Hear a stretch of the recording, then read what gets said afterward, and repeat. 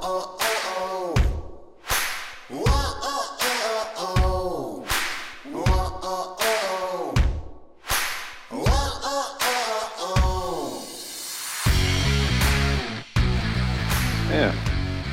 we're just going to talk. And I've been doing this lately to all the guests. I just start. I Yes. said, you know what? Boom. Hey, welcome to the Protectors. This is Knocko. Just like, boom, we're on. So we're doing it live like Bill O'Reilly. We're doing it live. I got to make a shirt like that. Live. Good idea. I love it, man. Yeah, exactly, man. Fuck it, do it live. That was like the best clip ever, I swear. Oh, that was like, man. I can watch it over and over. My favorite part of it, though, is when they pan out and it's like an overhead, like almost like a drone shot. And he's like throwing something on his desk. He's like, God damn it. He had like, we were just talking like before the show. It was like he had one of these like ear mics. He's like throwing it all down. He's like, we'll do it live. I just love it. If there wasn't some weird copyright, I'd probably throw a clip of that up right now, but it's awesome, man. Yes. I met him briefly at I was doing the St. Patrick's Parade up in Boston a couple of years back with my guys. And he came up to us. I think he was the Grand Marshal. And so he had some good words to say about us. So I just, that whole narrative was running through my head. I just want to unleash and ask him about that. But I was like, I better not. Can you imagine how many times, like he's just walking on the road and someone's probably like, fuck it, we'll do it live. Yes, I hope so. In 20 years after he's dead, because I'm sure he'll be dead in 20 years, probably half of us will be, he'll forever be known as that. Like, it's got to go in a headstone. Yeah. Gotta. So, yeah. Maybe someday I'll get like a key term like that. So, coming on the show, podcast world, man, I love it. You get to talk to different people. You get to meet different people, especially with the social media thing. And the podcast world is actually kind of small. It seems like we all kind of jump on each other's podcasts and do this and that and everything. And we all talk about different things, which is cool. I think the days of canned interviews are over. Yes. So it's good, man. Yes, I agree. Yeah, one thing I want to talk to you about today was like law enforcement stuff, man. Who did I have on? Sanders, and we were talking just great stuff, man. And I love talking with LEOs. I love talking to police. I love the real police, man, because being a Fed, you kind of, once in a while you dip into the police world, but 9 times out of 10, it's Fed world. Fed world's like la la land. Let's talk about you, man. NYPD did that for a bit, Yep. Then you're like, man, I need some sun. And what after NYPD, you're like, I'm going to go out to the West Coast. Yeah, I've always had passion for the West Coast via like music, the aggressive music scene, metal, hardcore, punk, and all that. Mm-hmm. And then kind of being a cinephile, and then just the whole lore of the crime scene was totally different than it was on the East Coast. When I was a young kid, I picked up in the 5th grade the Helter Skelter book written by the DA who prosecuted the case.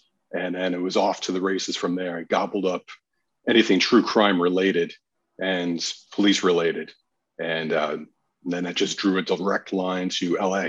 So that's how that got started. My interest in the West Coast and BMX, skateboarding, all that good stuff that comes along with it. Anything ocean related. So I can't complain. It's been a good life so far out here for me. Yeah, I was in San Diego for a bunch of years, man. I love San Diego. I love the weather.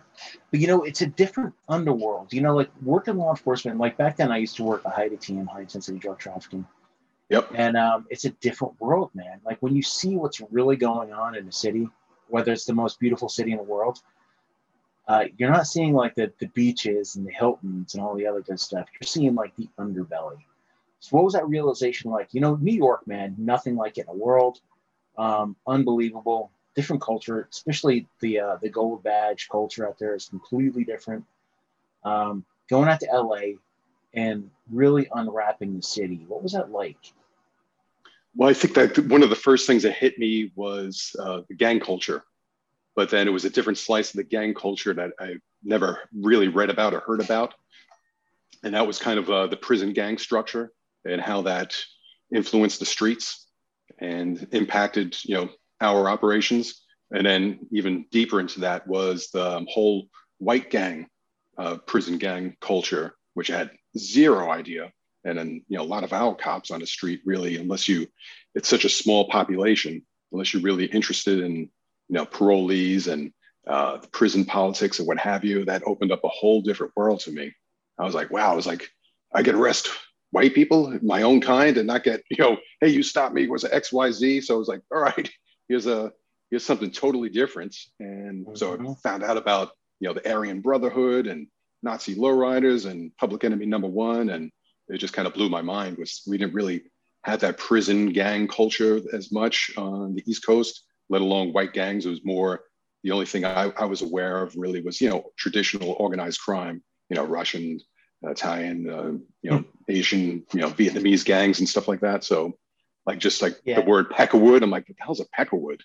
And so it just, that just drew me in. And I was like, all right, these are the guys I want to look into and go after. And then that kind of led to working out gang unit, which at the time was called Crash, Community Resources Against Street Hoodlums, and the now infamous Crash unit.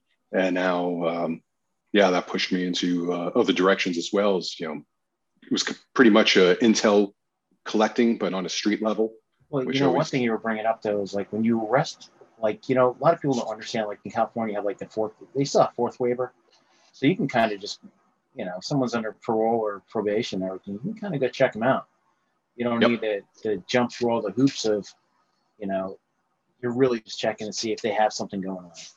So it's not like, on the East Coast where it's like if you pull over, you're going to get the Karens and the Kyles and everybody else, like, just chopping off your ear and filing complaints and everything like that. There's bona fide white gang criminals in California. Yes. East Coast, when you think white gangs, you think like, motorcycle gangs and pay gangs and everything else. But out there, it's like, that's the crew. Yeah. And the prison gangs out here, I mean, just extremely organized and just vicious, just brutal, more than people ever depicted. There's a great movie out there, if you're a movie fan, that kind of really, one of the best out there about the white prison gang thing, called Shot Caller. And that's just one of my favorite movies, absolute favorite movies, and it shows how it all goes down.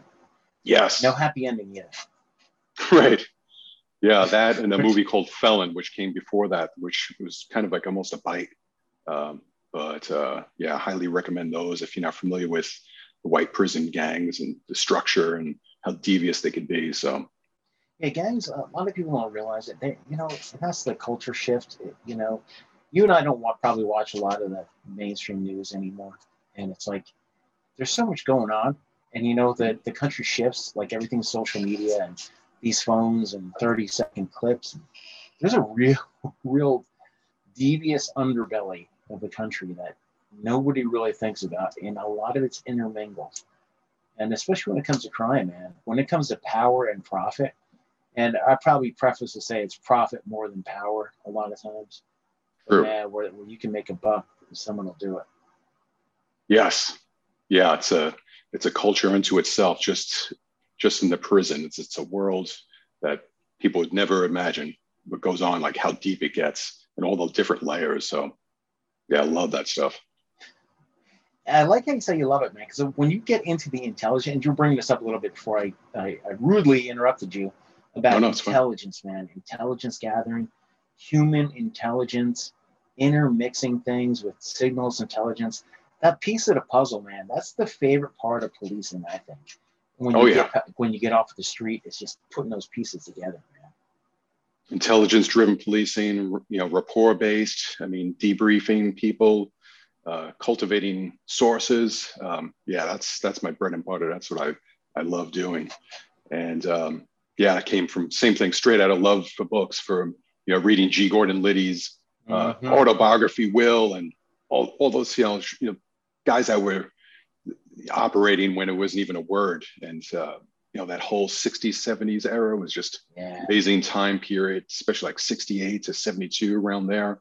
I mean, people think our country's in turmoil right now. It's like, we're not even close to what it was in the Vietnam era.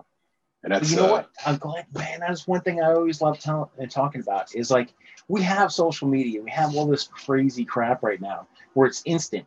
But man, when you bring up the 60s and especially the 70s, this like the domestic bombings, like New York, Yes. man, Hundreds. domestic bombings everywhere.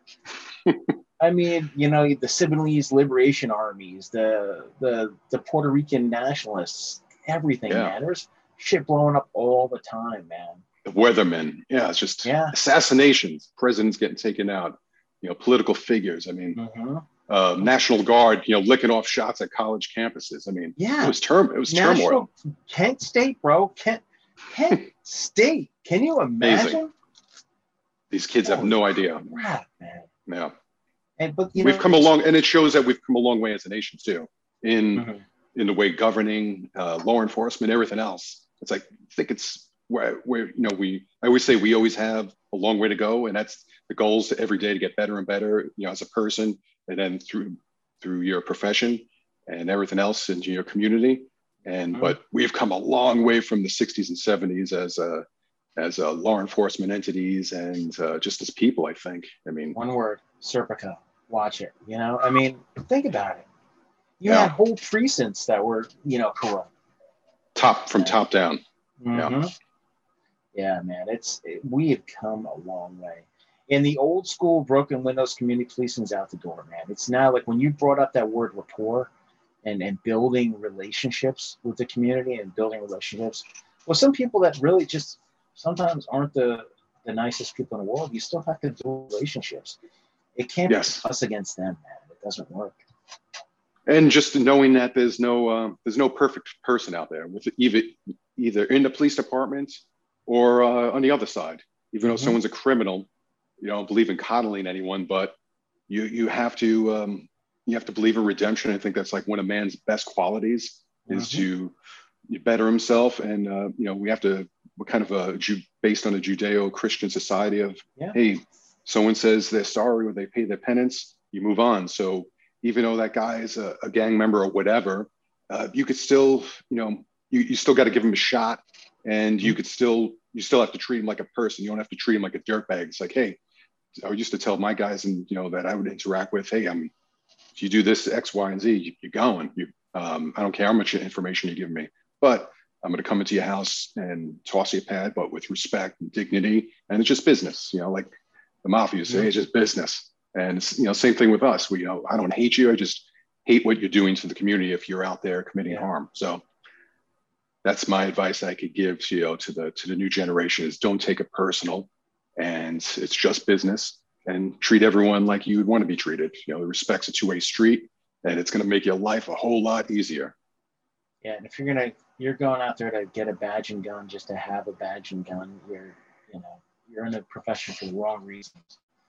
A lot of people forget that shield, that thin blue line, is like evil's on one side, good's on the other, and you're just a thin slice that keeps the really bad people from really, fucking up society. Because there are some true evil, sick sons of bitches out there, man. Yeah, on both sides. I mean, I was just going through the other day, guys that we worked with through the years. I mean, after like 25 years on the job, just like one station house I worked in, and we were going through all the different guys that have gotten jammed up through the years. And it was crazy. It was like from murder all the way down, murder, rape, child molestation, arson. And I was like, this is the police station. These guys we work with, but we're just human. And guys make mistakes. They slip through the cracks and infiltrate our ranks. And we got to suffer the repercussions, unfortunately. But it's... Yeah. And if you've always, there's like a trait, man, a deviant trait. You can't pick it up on it. Maybe it just eventually it festers itself and it comes out, man, but you're going to get caught. If you're a sick son of a bitch, you're going to get caught. And that's what I love about watching like these documentaries and everything on Netflix. So we'll talk about you jumping into the old Netflix world in a little while, but sure. My son and I, he's 12 and we started watching the Night Stalker. Yeah. And you start looking, you start like serial killers, man. You start looking into the deviant and the evil people are out there. The end of the day, the public chased that motherfucker down and got him. If the cops are on his trail, they were going to get him. But, there are so many good people out there compared to how many evil people are out there. they got him and they were going to stomp him out. And it was actually the police that saved him. Man. I mean, he was like, get me the hell out of here. These people are going to kill me. Uh-huh. So he had his power when he had the gun and the knives and the element of surprise, and when he's going after the elderly old lady. But man, when you take away that power from these scumbags, that's where it's at, man. Yes. And then that's, and then the flip side of the coin, that, like you were saying, that gun and shield, that should be like, that's the emergency exit. Like you have to go to that. Use all your tools before that. And mostly it's here and then here. And all those other things, guys barely lick off any shots. I mean, 98% never, fire the gun. So, the narrative that's going around is completely false. And that's why I'm trying to do things like this, where it's like, no, let me give you the real perspective on the ground of what we think and what we do and what our goals are. The reality is, I don't want to have liability insurance, and I never want to pay for it. I mean, I pay, I think, $200 or $300 a year. The government reimburses me for some of it. I never want to use my firearm ever. Yes. It's not like the movies where you're like, you're running a gun in and, you want to kick down doors and shoot drug dealers and bad guys and serial killers. It doesn't work that way. And the reality of policing is you never want to draw it. And if that's the reason you're in the game, you shouldn't be in the game. Yeah. And usually those guys don't last long, 5 years, maybe 7 years. And like you said, they get weeded out quick, but unfortunately, we got to pay the price for blowback. But training's fun, man. Should put grounds on range and training. That's awesome, man. But having to utilize it in the field, not a good thing. Absolutely. And one thing we're going to talk about today is fugitives, man. And 9 times out of 10, you can't get a fugitive unless you have sources, unless you have intel, and unless they are dumbasses too. So there's a lot around it. Yes. Yeah, guys. Let's talk fugitives, man. Let's do it. Yeah. I mean, same thing. Even if you don't even have all those, sing-ins or, intel, whatever. I mean, just the ability to befriend somebody and talk to their family members and, just show them, explain what you do, explain what the other person did. There's always 3 sides to every story. And we get a lot of people that, you wouldn't believe turn in their son, daughter, whatever it is, just by being straight up with them, showing them respect and taking, going the extra mile. So when you don't have anything, you have something. So I love it, man. Because I ran, when I was with ICE, I ran a fugitive operations for Delaware. And I remember telling like some family members, because you brought that up, family members do turn in their family. Because the one thing is you tell them, look, they're going to be running the rest of their life. They could tell me when they're coming in here. They can come in and turn themselves in, or I can go out and find them, or you could tell me where they're at. And they're like, they could take the easy way, or they could be like, one day a cop pulls them over and maybe they get shot, maybe they have, whatever, but a lot of times you just build these relationships with family members, and they'll tell you, friends, they'll tell you, because the safety of their friend or relative is kind of what they're thinking about, man. They're not snitching per se, but they're like, hey, man, this is the way to go. Yes. Yeah. We'll keep it confidential, and exactly what you said. It's like, we don't want to hurt anyone. We don't want to get involved in a pursuit. We don't have to stomp on somebody, but if it happens, we're ready for it, but we don't want that. And then as you come across calm, cool, collected and explain that and show them, demonstrate that body language and everything else, they're going to believe it. For the majority of the time, there's always going to be those hardliners. And I understand that. I mean, family is family, but a lot of it is just communications, everything. And fugitive surveillance is so much different than regular surveillance. Regular surveillance is like taking notes, developing intel. Fugitive surveillance, man, you never know when it's going to jump off. You never know we're going to show up, who's going to show up, who's with them. And don't know the variables, man. That's the adrenaline-inducing portion of it, man. Yes. Yeah. Just talking about it, I could feel the juices coming up. It was whatever you plan for, it's going to be the opposite. If you think he's going to show up in 10 minutes, it's going to be in 10 seconds and vice versa. It never goes according to plan. It's going to be 2 days, Yeah, absolutely. And there's nothing like that adrenaline rush of there he is, or the opposite of it, of where you got to, put your ego aside. You're like, I think that might be the person, but I'm not sure. Like, do I put it over the radio? Do I hold back? I don't want to look like a fool in front of everyone. If we jam up the wrong person. So, everything comes into play, your emotions and your senses and feelings and everything else, eyesight. I mean, you have to have everything firing on all cylinders to do it right. It's truly hunting, because think about it, like when you go after deer and everything, you're putting camouflage on. So when you're going after fugitives, you can't really be in that domestic tinted out car sitting 2 blocks away. You really have to lay in, and that's what I like about it, man. And that's what I used to love about being in the border patrol too. It's like, years ago, man, is laying in and waiting for a group and just listening and watching. And when you brought up not knowing if that's the right one, how many people from 75, 80 meters away look exactly the same?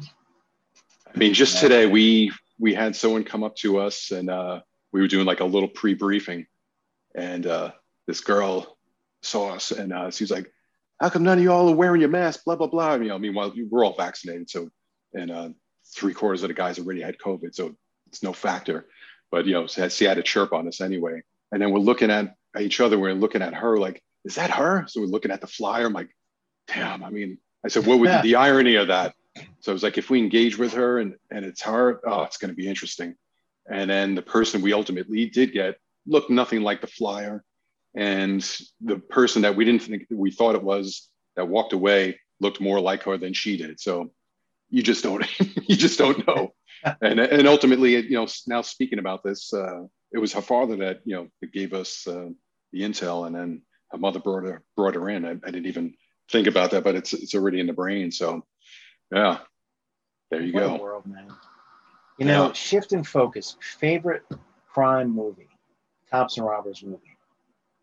The one that started me off was The French Connection. That's what got me open into all this. I was like, I want to be like French Connection, Gene Hackman, who's a plainclothes narcotics detective, citywide, running around with his partner, great guy, and hanging out after hours, drinking, womanizing, all the typical cliche stuff, but putting in those long hours and making the arrest, making the good solid collars, and having a good time doing it. So I was like, wow, I could wear plain clothes, go up against, high level offenders, have a good time, see the city. I was like, what more do you need? I mean, it's, I was an only child. So like the partner, there's my brother, and everyone else, extended siblings or extended family, and, arresting tier 1 type players and being up all night, just and having a ball and busting each other's chops. It's like, that's it. That's what I'm doing. And, 20 something years later, I'm getting to do it. It's, every day I go to work, that's not lost on me. So whenever I have those days of like, oh, man, I can't wait to retire, or this is garbage or whatever. This place is the worst. I think of that and it snaps me back. I'm like, I got a great privilege that I'm to do this, what I always wanted to do as a young kid. So it's a good feeling. Sometimes I'm like, I retire in 2 years, less than 2 years, actually, damn, man, about a year and a half. And I'm like, it's like, man, to never have that going after the bad thing. And me, I'm pretty much been out of the game for a long time now, man, because of headquarters, Fed World, DC, and I'm like, man, I should go become a sheriff somewhere. Do something, because I'm like, I'm not ready to give it in, man. I feel young, 48 years old. Yeah. I don't feel like I'm ready to, pack it all in, but I am ready to pack it all in for the Fed World. I'm like, I want to see what's out there. I want to talk to people again. I want to go out there and develop information. And if I'm not doing that, then I want to lead people that are. So yes, yeah. I know the feeling. Our department was going through a realignment. They started taking guys out of units, so I had to do like a year tour in our training cadre, which I went kicking and screaming, and it ended up ultimately being the best thing for me. I learned so much, by being an instructor. But the thing I really missed was being out on the street and talking to people, being that presence. And that was the number one thing I missed, was just going out there and chopping it up with people, kids on the street, and, asking, funny questions, and even people being pissed off at, like I said, I don't take it personal. So even having those conversations, I missed it. So So when I got to get back into it, oh, it was awesome. It's funny because my kids are 10 and 12, and they, their whole life they've never seen me. When I was running fugitive operations, they were babies. And when I was running dope, they weren't alive. So when they see pictures or hear me telling stories or whatever, they're like, huh, really? I'm like, yeah, I'm not just a podcasting dude sitting in my basement right now. I mean, like, I actually did something before. So it's like, it's one of those things where you just want to leave a really good legacy. Yes. Yes. The kid's like, Ma, Dad's in the basement talking to himself again. Yeah. I'm always waiting because I have this new awesome like little basement studio now. And my daughter always comes in and she'll like wave at me. And I'm like, hey, what's going on? I'm trying to talk. It's a different world for them, man. They see us old men and they're like, but you're out there doing it, man. That's what I like.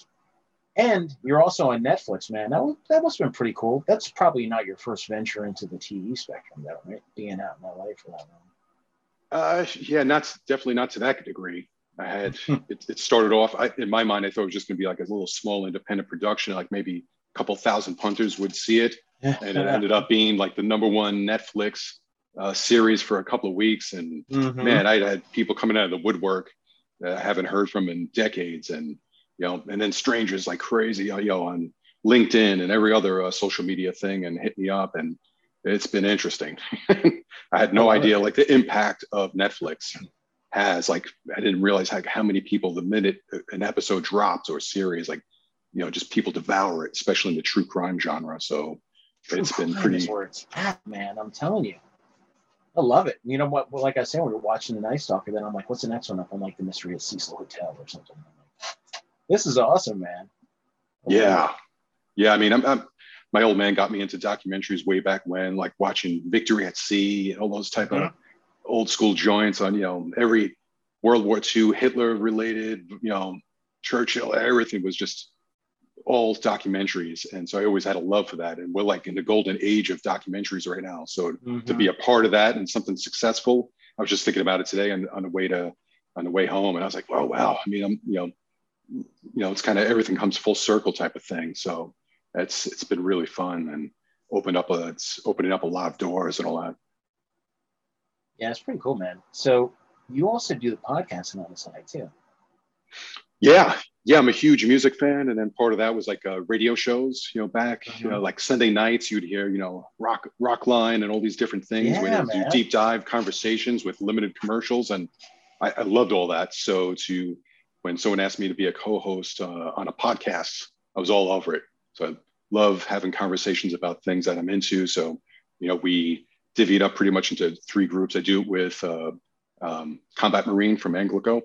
And so we pretty much span as, military, police, and martial arts, since we both Gracie jiu-jitsu practitioners. So we kind of get, hit that whole span, which is just an unbelievable community. And shout out, I know you, my co-host did his tours over in Iraq. So shout out to you guys over there that were kicking ass while, we were on the home front taking care of business. So forever indebted to those staff. It was unbelievable.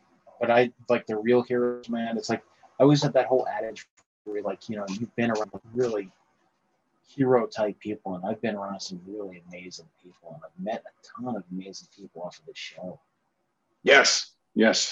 I mean, my dad was a Vietnam Ranger, so to be in a company of guests of the guys that are Rangers and guys in ODAs, I mean, I feel like I'm punching above my weight, but thank you, and always have a place in my heart for everyone that stepped up and took part in everything post September 11th, obviously from working NYPD and being down at ground zero for a year plus. So that's what you guys did from top to bottom, no matter what job it was. And I love about the show, man. I get to talk to LEOs, emergency responders, and people that support them too, man. I love the support of the community. Absolutely. That's the best thing. I mean, that's the majority of it is support, to let out, guys like me get out there and get dirty, but we need proper equipment. We need budgeting, lobbyists from the unions, whatever it is. I mean, it takes for that tiny little percentage that's out there on the line, at 10% maybe, it takes 90% of support. So can't discount any of that. Everyone plays a role. Well, I'm gonna jump back, man. We love the sport out there. Thank you everybody for supporting both of our shows. But BJJ, I just saw this movie Born a Champion. It was excellent, man. Yes, I had that on my list. I had that on my list. You've got to watch it. Sean Patrick Flannery. I didn't realize he was major into BJJ and a bunch of other different martial arts. And now my son wants to do it. And I'll tell him, I'm like, that's another thing I'm really, thinking about. Let's do this. I might be 48. I've done some ground fighting here and there with infantry and border patrol and all the other crap. And all these different academies. Like, you know what? That might be something really, it's different. It's not just ground and pounding. It's technique, strategy. And you've got to watch that movie. I did invite him on the show, so maybe we'll see him on the show. I think I might have heard it from you guys first. You guys discussed it on the podcast. I think. I can't remember. I think that's where all the time now. Yeah, I think that's where I first heard it, and I put it on, screenshot it, put on my list of things to hit. So I'm looking forward to that. And then we'll have another conversation. So, how old's your son? 12. Okay, yeah. I mean, he's perfect. To do father and son activities like that, that's awesome. I mean, we used to box, me and my old man, so it's nothing better. You're from the East Coast. My brothers used to box the Lou Costello gym in Patterson, New Jersey, man. Remember Abbott Costello? Tough town. Yeah, of course. Man. We used to clean cars. Meets Frankenstein. Yes. My parents were car cleaners growing up, and professional car cleaners, taught us all the trade. That's what I did when I got out of the Army the first time too. But my brothers and I used to work down by Jersey City and cleaning cars. And when we were done, they would go and they would box at night till like 9 o'clock at night in Patterson. And man, tough. They were good boxers, man. But I bet. Man. Some Jersey, we used to call Jersey shitty. It was a rough neighborhood. And my dad was a Brooklyn born, and he taught him how to fight. Italian guy from Brooklyn, broken nose, got beat with pipes and everything else going on. Yeah, boom. My dad's got this big giant schnauzer, man. Just crazy, man. Good times. Yeah, I'm looking forward to this BJJ. I'm looking forward to following you too, man. I've been keeping you up here for a long time now. And Cecil, fugitive operations. What else were we going to talk about? Just fun stuff, man. You're always welcome on the show, brother. Yes, I appreciate it. You live up to your name. Piccolo describes music movements and different instruments. So you being a prolific podcaster, you're putting out music to people's ears, which is very important, especially, I think we are our name. So that's, it's a name that rings true for you. You're living up to it. So I haven't even got into my music. Growing up, I was all speed metal. I was Nuclear Assault. I was King Diamond. Yes. Everybody, man. I loved it. Sabotage. Yeah. Who else was out there, man? And we had the operatic ones, the real shows like Queensryche, man. Have you ever seen Operation Mindcrime in concert? It's like watching a movie, man. I got to see Jeff Tate do it, the lead singer. Yeah. He did the whole album, which was amazing.